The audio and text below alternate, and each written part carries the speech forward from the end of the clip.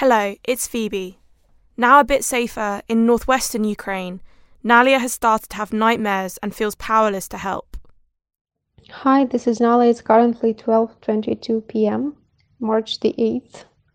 Usually we celebrate International Women's Day on this date, but not this year.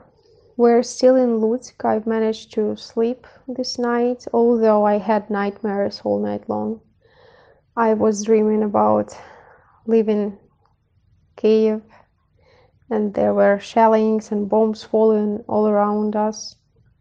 And I was trying to call my mom, but she wouldn't pick up. So I woke up terrified. More and more of my friends are trying to leave Kiev because it's getting more and more difficult psychologically.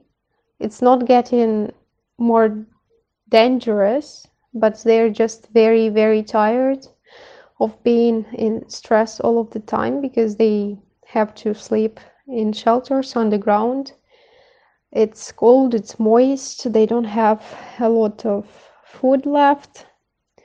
So yeah, they will try to leave Kiev. It's not that simple because there is not much gas left at the gas stations, and there are a lot of traffic jams because a lot of people are trying to get to the west right now.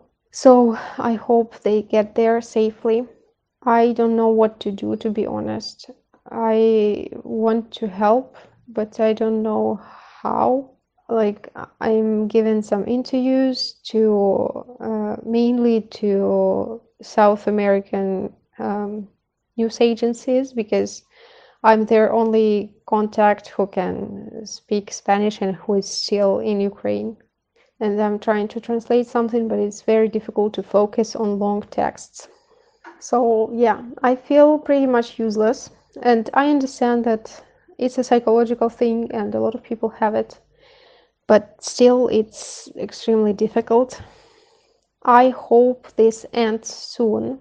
My main worry is that if it lasts for a long time, people in Europe and in America are going to get tired of this war and will stop helping us.